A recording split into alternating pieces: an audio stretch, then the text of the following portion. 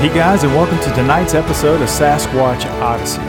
Thank you guys so much for being here with us tonight. We have an amazing guest lined up for you. We're going to be talking to the legendary Ron Morehead. Ron is best known for his Sierra sounds, but he's also a renowned researcher, author, producer, and more importantly, he's an experiencer. He's written several books. He's got all kinds of audio. If you're interested in the books and the audio, please visit ronmorehead.com for more information about Ron and his books and audio.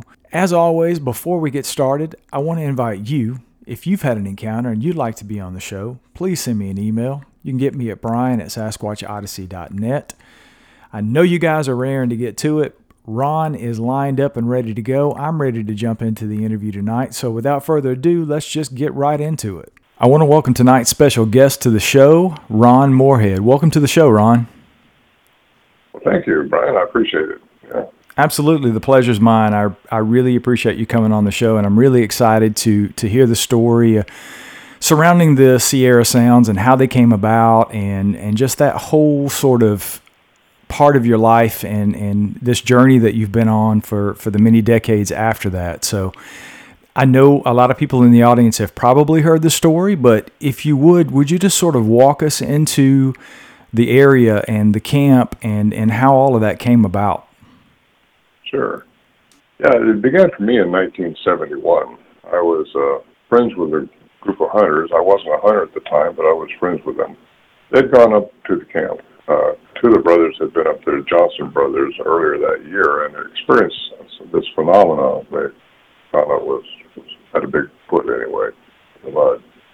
And they came out and tell the other hunters the story, and they all went back up. And one of the guys thought it had to be a bear or something else, so nothing could do this. And he was very religious, anyway. He shot out the next morning, and as soon as daybreak came, I left a note for him, and he hadn't been back.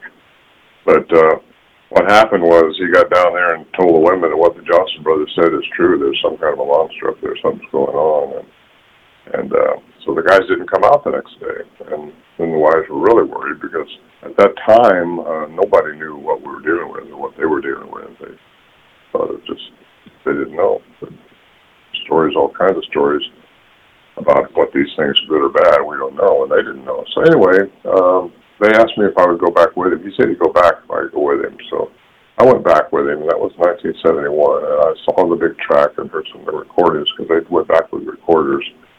And, oh, wow, this is something. They were okay. The guys hadn't gone eaten or carried away in their sleeping bag or anything like that. But anyway, that's how I got involved in the group, and that was 1971. It was 1972 when winter came, and let me back up just a little bit. The camp is about 8 miles into the wilderness from where you park your truck or wherever you take coin. And it's 8,400 feet in elevation in the high Sierra Mountains of California. So it's quite remote, quite imposing area to get to, and it's quite a journey.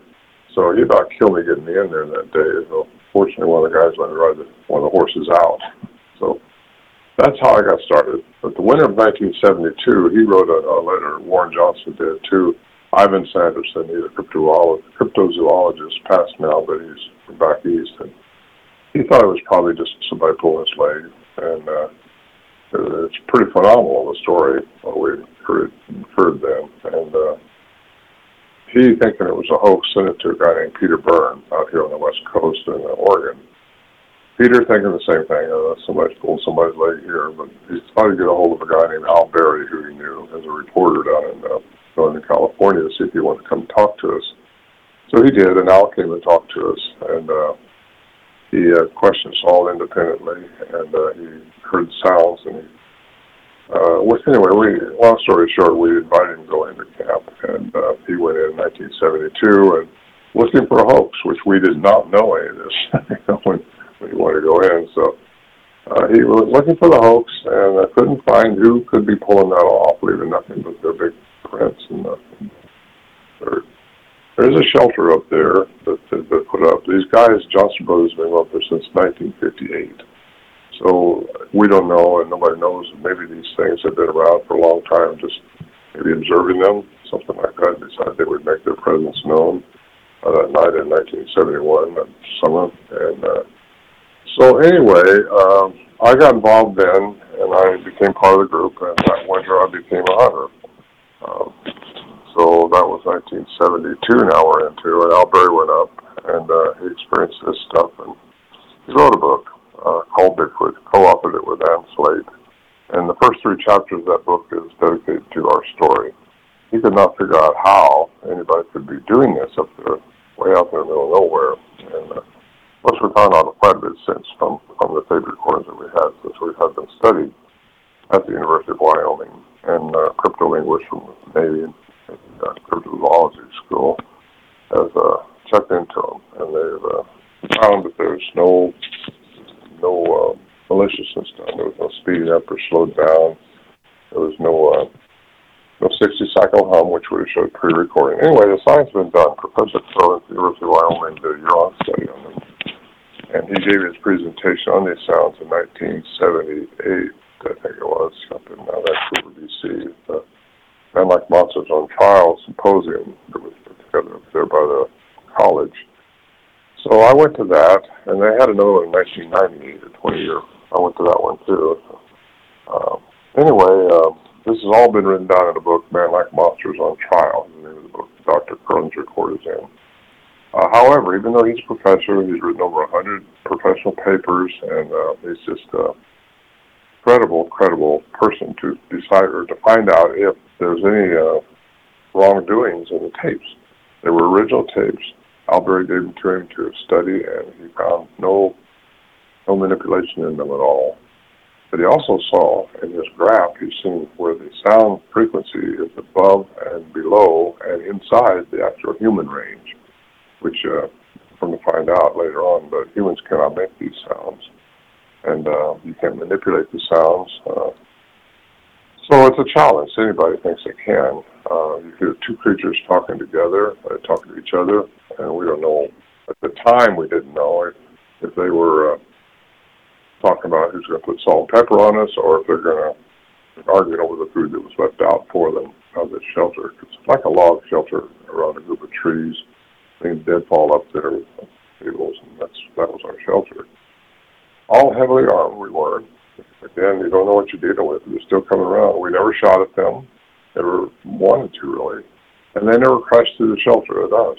But I went up there as often as I could in 71 and also in 72. And all the way through. This went on until 1976. We started having encounters and recorded a lot. All of us were recording. And even though you got a Navy cryptolinguist now who's in 2008, he got a hold of the sounds and thought he heard language in them. Well, we knew they were talking to each other at some type of communication, but it's actually a language by the human definition of language.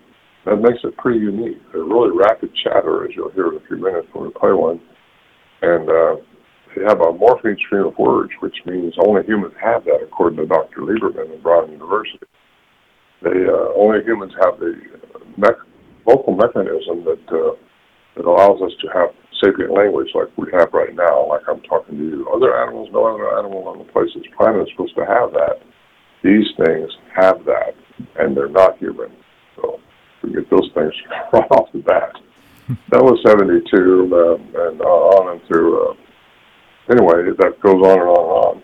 Actually, you could play that rapid fire sound now if people want to hear that, and you'll hear some of the sounds we recorded. This is 1972. Yeah, I'll play that right now for the audience. Okay.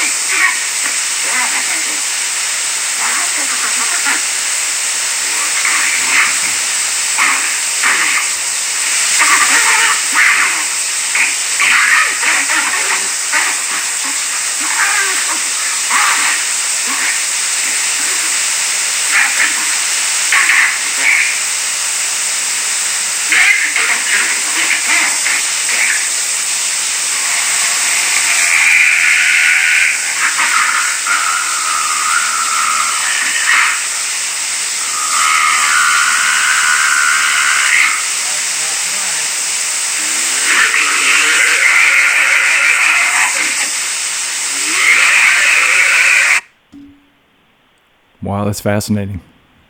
Well, those are pretty aggressive, and that's the kind of sounds we're getting in 71 and 72. And again, you don't know what you're dealing with, so you don't know what's fixing to happen, or if anything.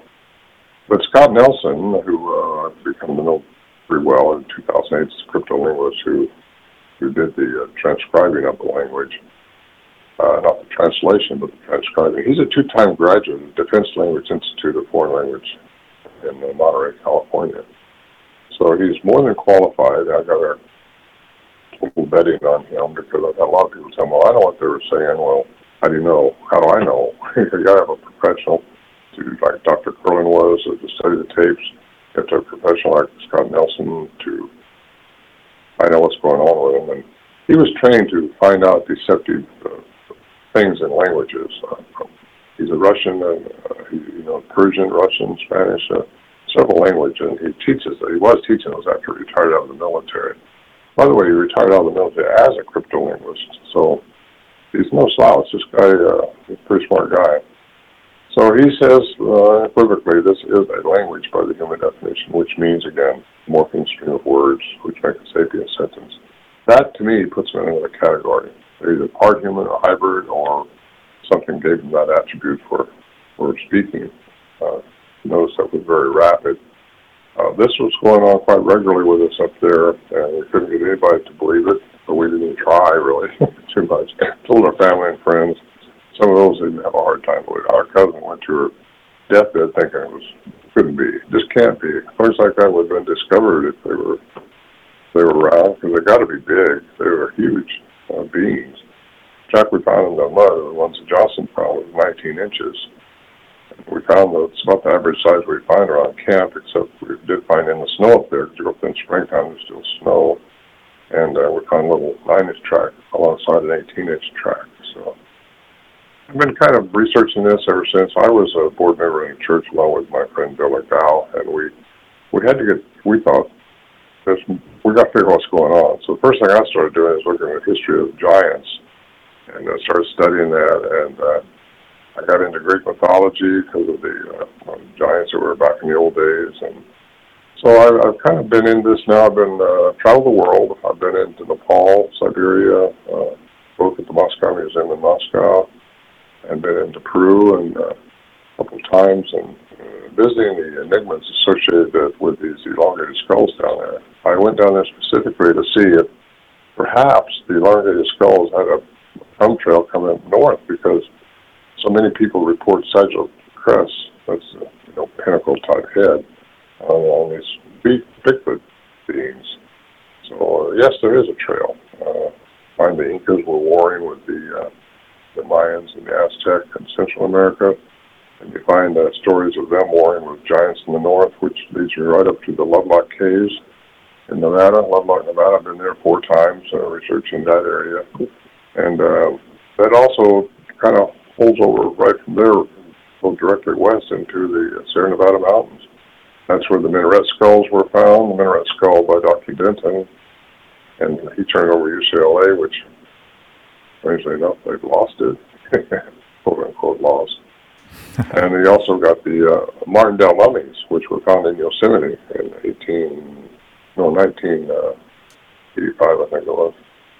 Those were sold to Ripley, believe it or not, but that's where the trail stops. You can't find anything about that. There was a mummy is 7 foot tall, bones, and they thought its male counterpart, because it was a female, would have been 8 foot tall. And you got the Awenatchee Native Americans there in the Yosemite area, and they were being harassed by cannibalistic giants. And that's what the Lovelock Cave story was, too, is a cannibalistic giant, red-haired giants. BLM denies it. The museums there deny any artifacts. You can't see it because they can't display it because of the Repatriation Act, I guess they call it. But there are pictures of them, and the Paiutes there firmly believe that that's a true story. Sarah Winnemucker wrote a book about it. In fact, she's got a dress that's supposedly got some of the red-haired giant hair on it, but it was buried with her, I guess, somewhere else. Anyway, we can go on and on, or you can interrupt me with a question anytime you want to. But the importance of language. I'm fascinated by the whole thing. So I kind of want to go back to the campsite. So the Johnson brothers were going up there, you said, since the late 50s. Were they having these encounters regularly? Is that why they decided to take a recorder up there and try to document this stuff? No, they had the encounters one time up there in '71, and they don't know if maybe some of the things they put off to a bear or something else wasn't one of these things. I They've got had you. incidents happen before, but they didn't think about. Nobody was thinking about Bigfoot. None of us were. We didn't have a history of Bigfoot. We weren't hunting for them. We weren't looking for them. We was in a remote place where these things were. There's a family of them up there. And anyway, it went on from there. They came out with the story. When the guys did go back, they took the recorders. And sure enough, the things came back in, and they started recording some of these sounds. When Al Berry went in, he went in specifically trying to figure out what was going on. That was 1972. So made a lot of trips up there, back and forth. Get in good shape when I was that far in. Sometimes we'd pack things into the horses and mules, so we wouldn't have to backpack so much and leave it up there. Took some barrels up there one time and cabled them to a tree, and that's what we left our food in. And there were ring barrels, so we tried to keep the bears out of. The bears could make a mess. A lot of bears up there, and they won't make a mess out of your camp. And our horses and mules, when bears were around, they tromped and just stopped. And these things were around making a noise, they just like they're frozen with their ears. So everybody wants to know what your horse do when these things were around. Well, they just were frozen. They didn't do nothing except look towards the sounds with their ears shot up. And that's kind of, there's a telltale sign of where one might be, because there's more than one of them. And I think they're very smart. We underestimated what we were dealing with at the time. We thought they were just some kind of a rogue gorilla or something out there that hadn't been documented. Didn't know, didn't realize their intuitive level, their intelligence level. People want to think they're just an ape in the woods, but they're a lot more than that. And I can attest to that because I've been around them a lot more than most people. And, you know, these researchers that just, they're still looking. They're still setting up trail cams, all that stuff. These things are smart. We set up trail cams. We set up camera traps. We did all kinds of, no trail cams in those days, but since then, trail cams have been put up. You never catch anything. I think they can sense the energy in batteries and all this stuff. But they busted 3 of our cameras that we had rigged up at different times up there with a little black thread running 6 feet high, so fear or something else wouldn't trick it. But never got a picture. And that's what people wonder. If all this stuff happened to you, you should have got a picture. Well, no, it's not that easy. And anybody researcher out there thinking it's easy, go out and get a picture of one. It's not that easy. You just don't happen. Now, you got Roger Patterson, Bob Gimlin got that one in '67 on Bluff Creek. But they just lucked up on it. Just walking up the creek. Their horses muffled the sound, evidently, and of the 4-foot hooves of the horse. And they ran across that thing, and we got that picture. A lot of the people that are listening now have probably seen the picture of the movie, and it's pretty much credited. It's been studied second only to the Patterson. It's been studied second only to the Kennedy assassination, I understand. And it's credible. I know Bob Dylan too. I know, of course, Rogers passed away a long time ago, but I see Bob quite a bit. Not quite a bit, but 3-4 times a year probably. I guess it's a lot. He's getting pretty old though. He's in his 80s. But we all are. I was 29 when it started happening to me, and that was in 1971, so I'll let somebody else do the math on that one. It's been a couple of years since it happened. So yeah. Some of the audience and some of the fans of the show have submitted some questions, and one of the questions, you sort of alluded to it in the beginning, about other physical evidence at the camp. You said you guys had found footprints. Was there any other type of physical evidence left behind with these things? I think one of the fans of the show even asked if they had ever taken deer or anything like that after the hunters had a kill at the camp. They've never taken the deer. We've got tracks underneath the deer. It's in my first book, Voices of Wilderness, but where I took a picture of it, there's tracks on. They will move our deer. They've moved it on the cable we had behind our shelter. In fact, that was done while we were sitting at the stove on the other side of the eating. went back and we had raked out a spot because we knew they were messing with our game, and raked out a spot underneath the carcass. Went back, he did all that, and Larry Johnson and I, we decided we'd walk up there and check it out. We walked up there, and there was those 3 tracks were there. That means they were standing there looking over the shelter at us while we're eating. That's kind of spooky sounding. Anyway, as far as other evidence, we found hair that could tell us what it wasn't, what it was. It was, but could not tell us what it was. That in those days didn't have the DNA technology we have nowadays. So really, the only evidence we had was we did find some hair, but again, it's got lost by the wayside after all these 50 years. And the tracks mainly, we cast tracks. We had the tracks. Of course, the biggest deal is the recorded vocalizations, because they've been established scientifically now, and that's a big hurdle to get that stuff done. A lot of people say, well, I've heard sounds just like that. Well, record them, you know. we got lucky. We got lucky. And I say lucky, maybe it was intended for us to do this so we could talk today. I don't know. But there's more to these things. Some people say, oh, they're just flesh and blood animal running out in the woods. Well, yeah, they are flesh and blood. They procreate, they leave footprints, they vocalize, they poop, they eat, they do everything a human does. But when I ask people, no, they're flesh and blood. Everything you see is flesh and blood pretty much. It's animals. But is there more to them than just flesh and blood? So I get into now, could there be a human component to them? Because we, or us humans, can talk, we can do all these things can do. On different levels, they seem to have attributes that we don't have, or at least we haven't learned how to use them. But is there more to humans than just flesh and blood? Is there more to us than just flesh and blood? I think absolutely there is, because you've got Darwinism that cannot explain our cognizance. It can explain our telekinesis. It can explain our emotions, our feelings. Ever had a deja vu? How does that stuff work? How does all this work in humans? If these things are part human, they would probably have these things too. A lot of people say they can mind speak to them. Well, I don't know that I've ever had it happen to me because I'm too analytical. I try to figure things out, and I see. Well, I have to look at things pretty deep before I'm going to say it's a Bigfoot. I've read your book, The Quantum Bigfoot, so I know some of those things that you go into in your book.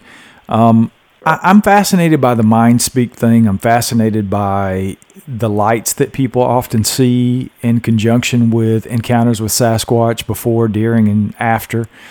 Les Stroud, Survivor Man, I'm actually working to get Les on the show in the fall after he finishes his current project he's working on to talk about some of this stuff. But Les has done interviews, and I've heard him talk about mind speak during an encounter with Sasquatch.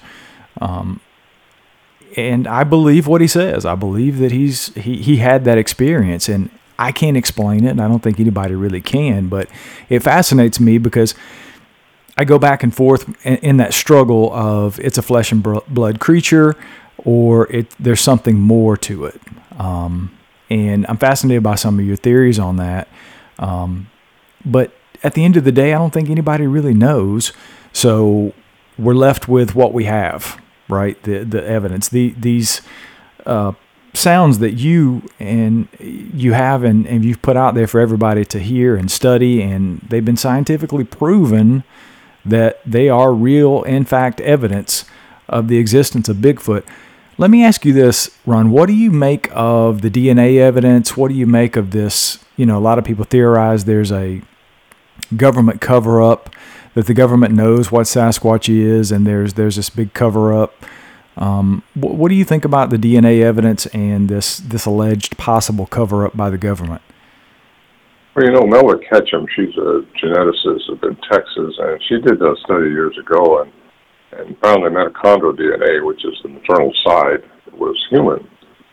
And the nuclear DNA is what she couldn't match to anything. And that's what puzzled other scientists. That's what puzzled classical science right there is if you can't match it somewhere. There's 227 billion samples in the gene bank, and it couldn't be matched. So that put her study in the gray area with other scientists because it has to match. It has to be something.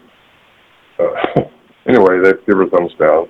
She's going to be vindicated, I think. I say this in my book because of the DNA now. Results are coming in from different things and factions, and you got the Peruvian skulls, the elongated skulls, which the DNA has been taken out from those and found out they came from Asia, by the Black Sea actually, and Turkey area. And how'd they get across the water? Well, when you go down to Bolivia and Peru and see all the enigmas down there, humans can't do what I saw down there. I mean, these 100-plus ton boulders up on this 13,000-foot mountain put together like a jigsaw puzzle. It's just phenomenal. I mean, no mortar to use. They just slip in there just like a puzzle, and you can't put a hair between them. It's just amazing that aliens have been here. Aliens are here now. If you want, we don't get into the blue pill or the red pill. We can take one and go down the rabbit hole. but anyway, I think the DNA. The only way you're really going to get good DNA is to get a plug out of one or something like that, and that's really hard to do. But there's been DNA done in the Himalayas on there was a National Geographic sponsored trip up there. Took a geneticist up. They went up to 17,000 feet above Bhutan in the Himalayas, and they found some tracks up there. They got some eDNA, which is environmental DNA, and came back, and she couldn't place the nuclear DNA anywhere, but she talked about the mitochondrial was 99% human, and that's the Yeti, as you might know, in the Himalayas. And there's going to be more and more stuff like that coming out. So I think what we're leading here to is my theory that there's an alien component to these things also. Aliens have manipulated the DNA of different species on this planet. They're doing it now. They've done it for eons, and it's just, I think, the way it goes. It makes a lot of sense to me how different species that you got the Egyptians depicting these things with a dog head on them and a human body, and it's just all kinds of things have been drawn on cave art and stuff like that, pictographs, and just if you open your mind up and realize that there's just more going on than what we see, it'll get you into quantum physics a little bit. That's where I go with all this now. You know, there's definitely a learning curve for people to get out of Newtonian physics totally and start coupling it with quantum physics. Like Dr. Edgar Mitchell said, he said it takes quantum science and classical sciences together for clear perception. So all I ask people when I talk at these conventions and things is don't restrict yourself with just Newtonian physics. You're really researching, research into quantum physics, because it is how everything in the universe actually works. That will answer a lot of the enigmas that seem to be reported from people about these beings we call Bigfoot. What they're here for, what they're doing is another story altogether, but if you think about it, the inference out the things that were happening to us up there, and I write about these in my book, Voices in the Wilderness, were just outside of classical science. Classical science is predictable and measurable. It's material and it's physical. And quantum physics is uncertainty. Yet it's a science that exists. And if you get into how the brain works, how our cognizant works, how everything really works, how particles can be associated from distances no limit, you realize there's just more going on, and that's how I think telepathy works. That's how I think that mind speak works. It works through the quantum realm, because classical science cannot tell you how that stuff works, and it won't, because everything is measurable, predictable. Quantum physics is not. Actually, Planck, Dr. Planck and Max Planck, he got a Nobel Prize for quantum mechanics in 2018. And he's actually the father of quantum mechanics. You got Einstein, Bohr, Tesla, these different guys, they picked up on it and they realized, yeah, there's something going on. So when you get into quantum science and quantum physics, I was raised religiously, but I'm not religious now. I'm definitely spiritual, as we all are. Because as Stephen Hawking says, the energy cannot die; it can only change forms. So that's if you want to talk religion, that's when you go to heaven, when you change forms. If you want to talk quantum physics, you just change forms, but your energy doesn't die; it just goes somewhere else. And like Tesla said, what one man calls God, another man calls physics, quantum physics. So I like that statement a lot. It's good enough for Tesla, it's good enough for me. and you get into how things really work, and there's a lot of videos on that stuff now that people can see. I've been saying this for years, but now it's really all over the place. You got aliens all over, all kinds of stuff you can watch on TV.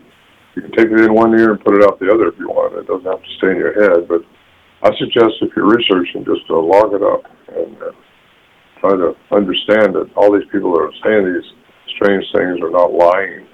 For a long, long time I interviewed people, and when they told me one disappeared right in front of their eyes, I just threw them out with the bathwater, you know. But anymore, you get so many people telling you that, and people, credible people. I mean, from law enforcement to people that won't talk to anybody else because they're laughed at. There's people that you personally know, they're not lying to you. They're just, are they delusional? Some people say, yes. I was on a program here a few days ago, and the guy said, well, they're probably just delusional. Well, no, that's not necessarily true. Maybe they really are experiencing something. So, but when you see that pixelated form, actually, I was in a program here, David Paulides, who written his 411 books and videos. He did a filming of me up in the Sierra Camp. First time I ever let professional filming go on up there. But in 2016, I was up there, and we saw this, not David, this was 2 years later, but I saw this elongated light go by our tent. And say tent because we set up a tent. We weren't sleeping in a shelter at that. And we studied. I watched it, and it just went right by us, and we watched it slowly, moving between the trees. There was definitely intelligence behind it. And he, in 2018, asked me to kind of point to where it went. All that stuff I did, and they did a recreation for that. And it's called the Missing 411, The Hunted. And I got about a 15-minute section in there, and he does a really good recreation of that light going through the forest right at our campsite. So if you want to see that, that's a good place to see it. I got off track probably somewhere, Brian. So. It's totally fine. I just watched the Missing 411. I think it was put together phenomenally, and I agree with the recreation. I thought it was a great recreation. It looked pretty cool on camera. Back to the lights and the alien connection again, if we could. I interview so many people, particularly people who have constant encounters with Sasquatch on or very near their property, and almost without fail, when they have constant contact with Sasquatch, I will say to them, hey, have you seen anything else that's kind of weird, or have you seen any lights?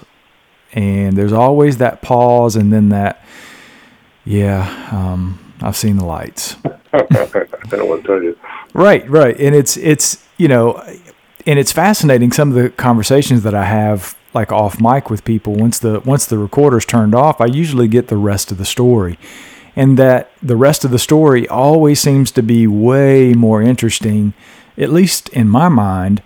I talked to somebody who had an encounter out in California recently, and he was telling me about he and this girl that he was on a date with. They were sitting there eating some cheese and crackers and just enjoying nature, and boom, they heard this sound. He described it, what sounded like an elephant running through the brush, and out pops a Sasquatch, and he said it looked like it was being chased by a mountain lion.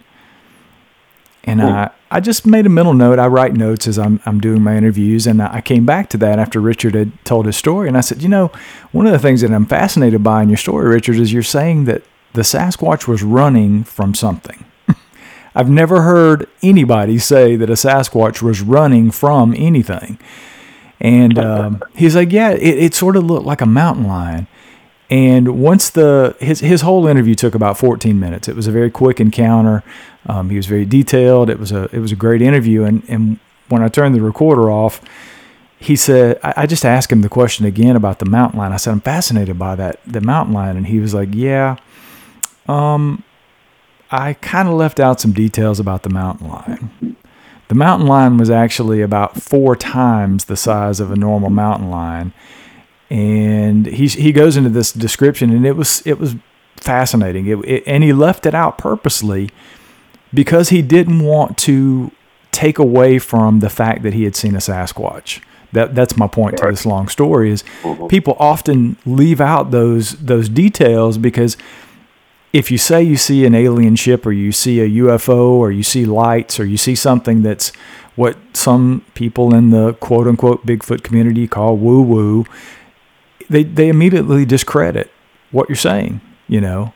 And some people won't even take I think the BFRO does that. They don't even take some of these sightings that people have if there's something woo about the sighting. And I just think that's a real disservice, A, to the people that are having these encounters, and B, to the rest of the world who need to hear about them. I think Matt's going to have to change that one of these days. I've talked to some curators. I used to belong to the BFRO, and there's just too many. There's over 500 reports that's got the woo in it. And yeah, it's woo, but it's science too. If you really want to define what woo is, paranormal, all that stuff. It gets into quantum physics. And I think probably there's going to be a little change in that whole format they have.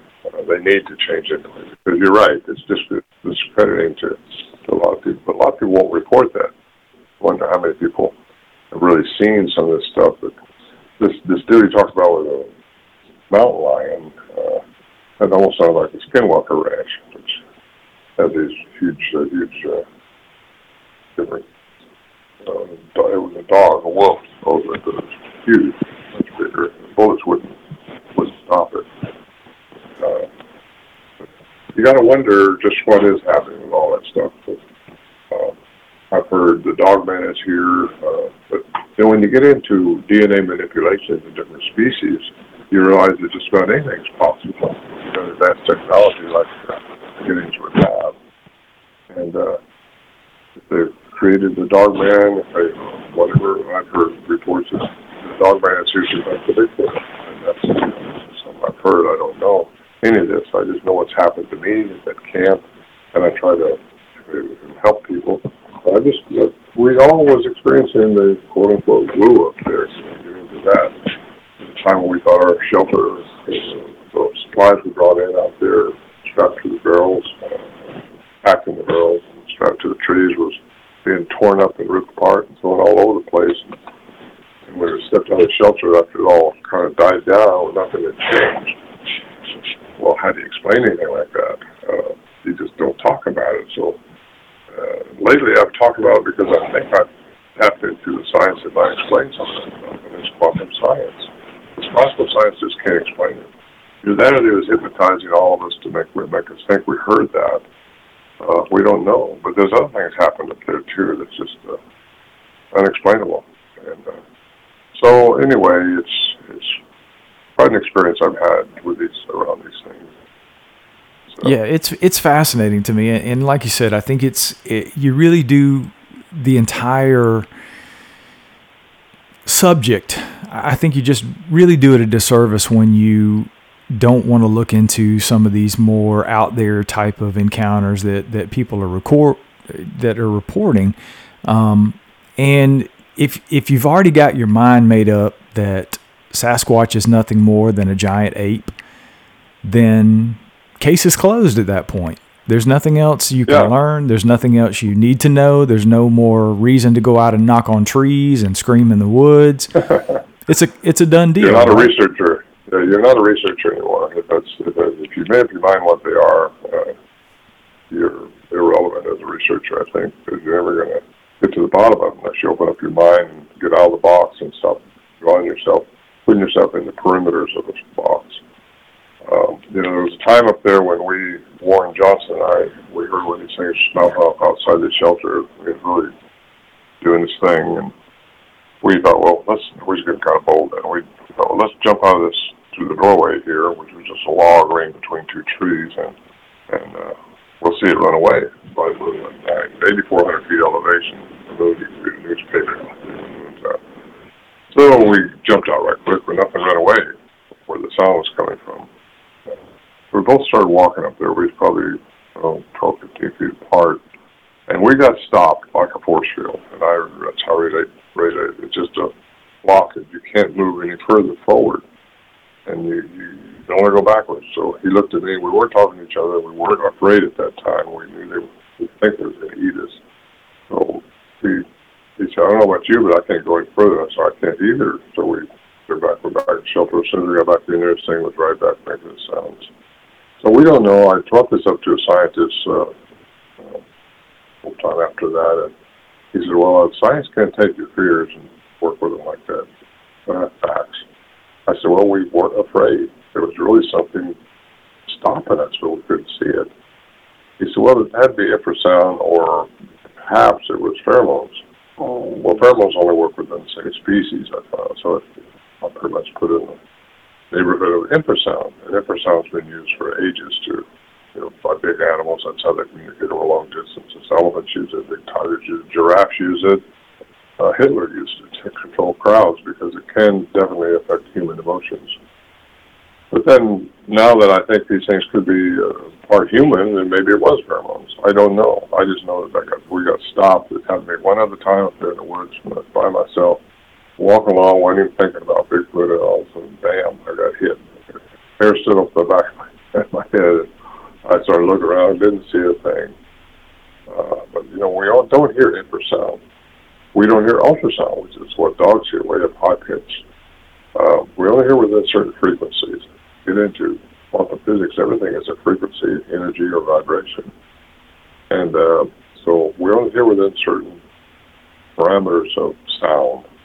And it goes right on into our smell, our olfactory sense. We don't smell everything here. A bear's olfactory sense, which is where they smell, is 2,100 times better than a human. That's seen a lot of bear up there, and you better be downwind from or they'll smell you. And even when you're downwind, this wind circling around something, they'll pick it up. They can't see very well. They can stand right not too far from them, they won't see you. I've had a sow and two cubs walk up, probably within, one of the cubs got within about 20 feet of me. All of a sudden, he got a whiff of me. I was downwind from him. And he just jumped up and ran back to his mom, and they all three ran off the opposite direction. But they never saw me. They just smelled me. And we just don't smell in all frequencies. Because if you even smells are frequencies. Light's the biggie, though. We don't see in all frequencies. So when these people tell me they saw one disappear, it's just go out of our perceptions. I mean, how does something just disappear? Is there a science behind that? Yes, there is a science behind that, and it's called quantum physics. We only see within certain frequencies. And these things can go out of our frequency and into something else. And personally, I think they can do that through a vocal. They're very advanced vocal mechanism. It is very advanced. It's been suggested maybe they have more than 2 vocal cords. If they can reach frequencies and change their matter into energy, that would account for that. And because I've had people tell me the trackways disappeared. I know it's real. I know people that the trackway just stopped, so it had to be a phony. Well, that's what you would think, because it had to leave a track somewhere else. It couldn't just not leave a track. Well, yes, it could just not leave a track. If their matter, which we're all composed of, changed into energy only, which you don't have any density, you won't leave a track anymore. So that's a little possibility. But there's got to be something that accounts for that. A long time I thought maybe it is a hoax, but it happened to me. My daughter had a sighting. We found the trackway. These tracks were 1.5, 2 inches deep. We couldn't even make an impression in it. And all of a sudden they just stopped. And I mean stopped. And I looked up in the trees where this thing had jumped to. I looked all over, and it didn't go anywhere else. So what happens there? And there has to be an answer to anything like that, and I think the answer lies in the science of quantum physics. I agree with you. I think there's definitely more to the story. There's so many accounts that you see like that. There's a couple of prints and then they just disappear. The trackway just completely disappears, and it just doesn't make sense to the person that's looking at it like, well, this has to be a hoax or this is fake, Right. whatever. But I agree with you. I think there's a lot more to it. I certainly don't understand it, but I'm open to the possibility that there's more to these things than just being a big giant ape running around in the woods. Because that leads to then, yeah, there's a ton of evidence. I was a police officer for 16 years, and I testified and got a lot of convictions in court based on a whole lot less evidence. And I can tell you now, if Sasquatch was on trial by a jury of 12, Sasquatch would be in jail. There's plenty of evidence. There's plenty of evidence that says these things exist, but I mean, what do you think it's going to take, Ron? Is it going to take a body? I think it's going to take our government to just say, they're out there, because I think our government knows about it. It's a cover-up because I think there is an alien involvement, and they can't even really. They can only say so much without going against what they. Hang on a second, I got it. Battery going down here. But yeah, there's a cover up, and it's going to throw a kink into religions. It's going to throw a kink into Darwinism. It's going to throw a real kink into all our history books to be rewritten. But you know what? Let me just quote one thing here from Tesla. I love this thing. He's my hero, by the way. The day science begins to study non-physical phenomena, it will make more progress in one decade than all the previous centuries of its existence. Well, I think we're in that period right now. We're discovering non-physical phenomena. Galileo proclaimed the Earth circled around the sun and was put on house arrest for the remainder of his life for heresy. Well, the Earth does go around the sun. So that's it's who's in charge of history and who's in charge of our government is who's going to tell you what to believe and what not to believe and what to do. And I think a lot of people kind of agree with me on that one. Well, I tell you, I used to be in the camp of, well, the government may be covering this up, and it's all about monetary issues, right? It's about the forestry in the United States and all the business that the forestry industry touches in our country. And if there's a big 8-foot, 9-foot ape running around in the forest, then less people are going to go. Then they've got to protect the land that they're on and all these things. But over the years, I've definitely evolved, and I've decided that it's less about money, and I think it's more about what you're talking about. I think there's a whole lot more to these things than we know, and I think that's the big reason that our government is choosing to cover it up. And I don't know what it's going to take for that to be resolved, other than a body, because I do believe people have shot these things throughout history. I think they've been killed. I think there's plenty of documentation out there that it's happened. We just haven't gotten the body to say, okay, science, here you go. It's real. Mm-hmm. Yeah. Well, it's all coming. I think we're in a reset right now. We're going to have a reset.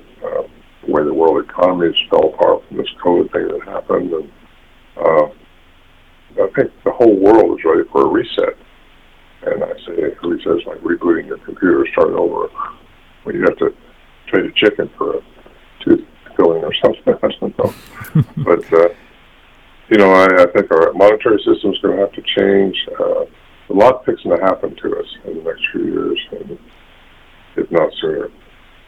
We've got some major events taking place on this earth now, and I think just because the government's finally acknowledged that UFOs are out there and that they've been coming in for years. Well, I knew that from my trips where I've been.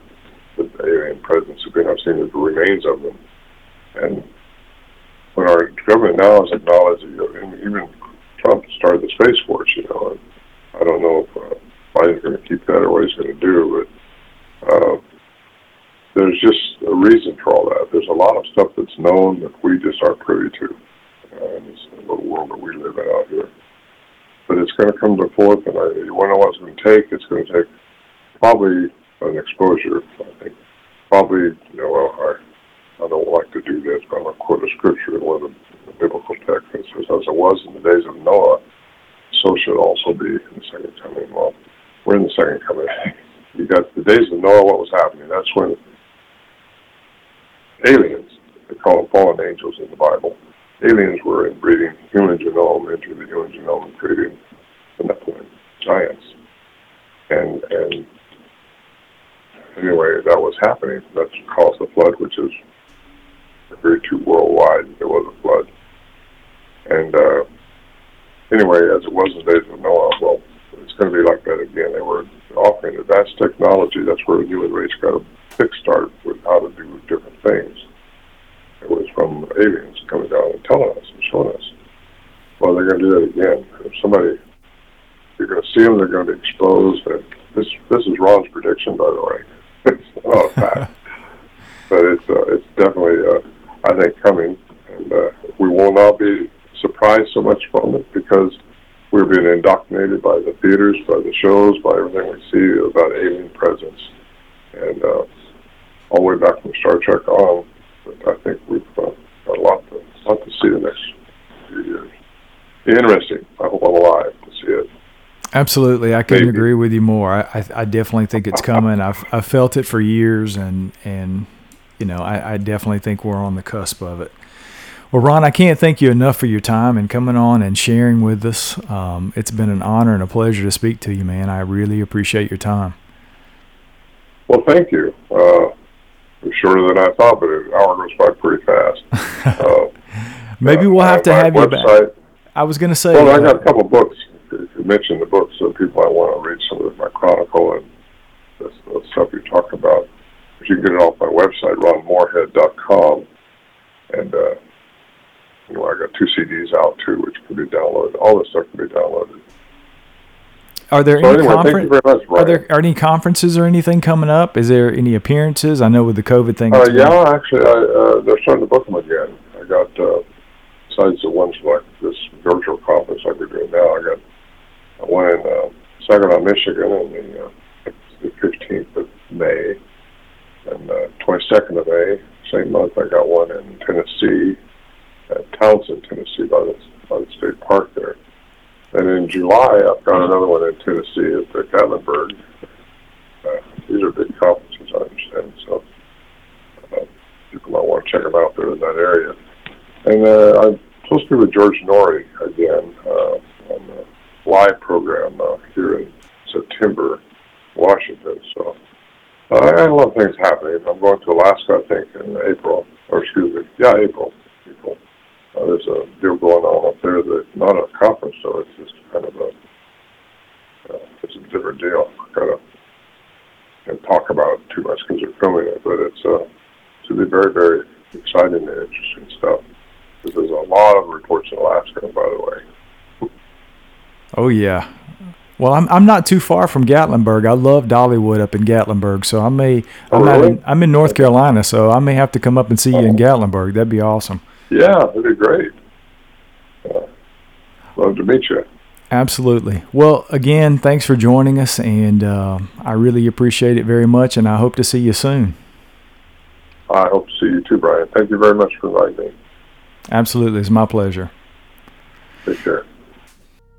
And that's going to do it for tonight's show, folks. Thank you so much for joining us. And remember, if you've had an encounter and you'd like to be on the show, please send me an email. You can get me at brian@sasquatchodyssey.net. Have a great night, and we'll see you guys next week.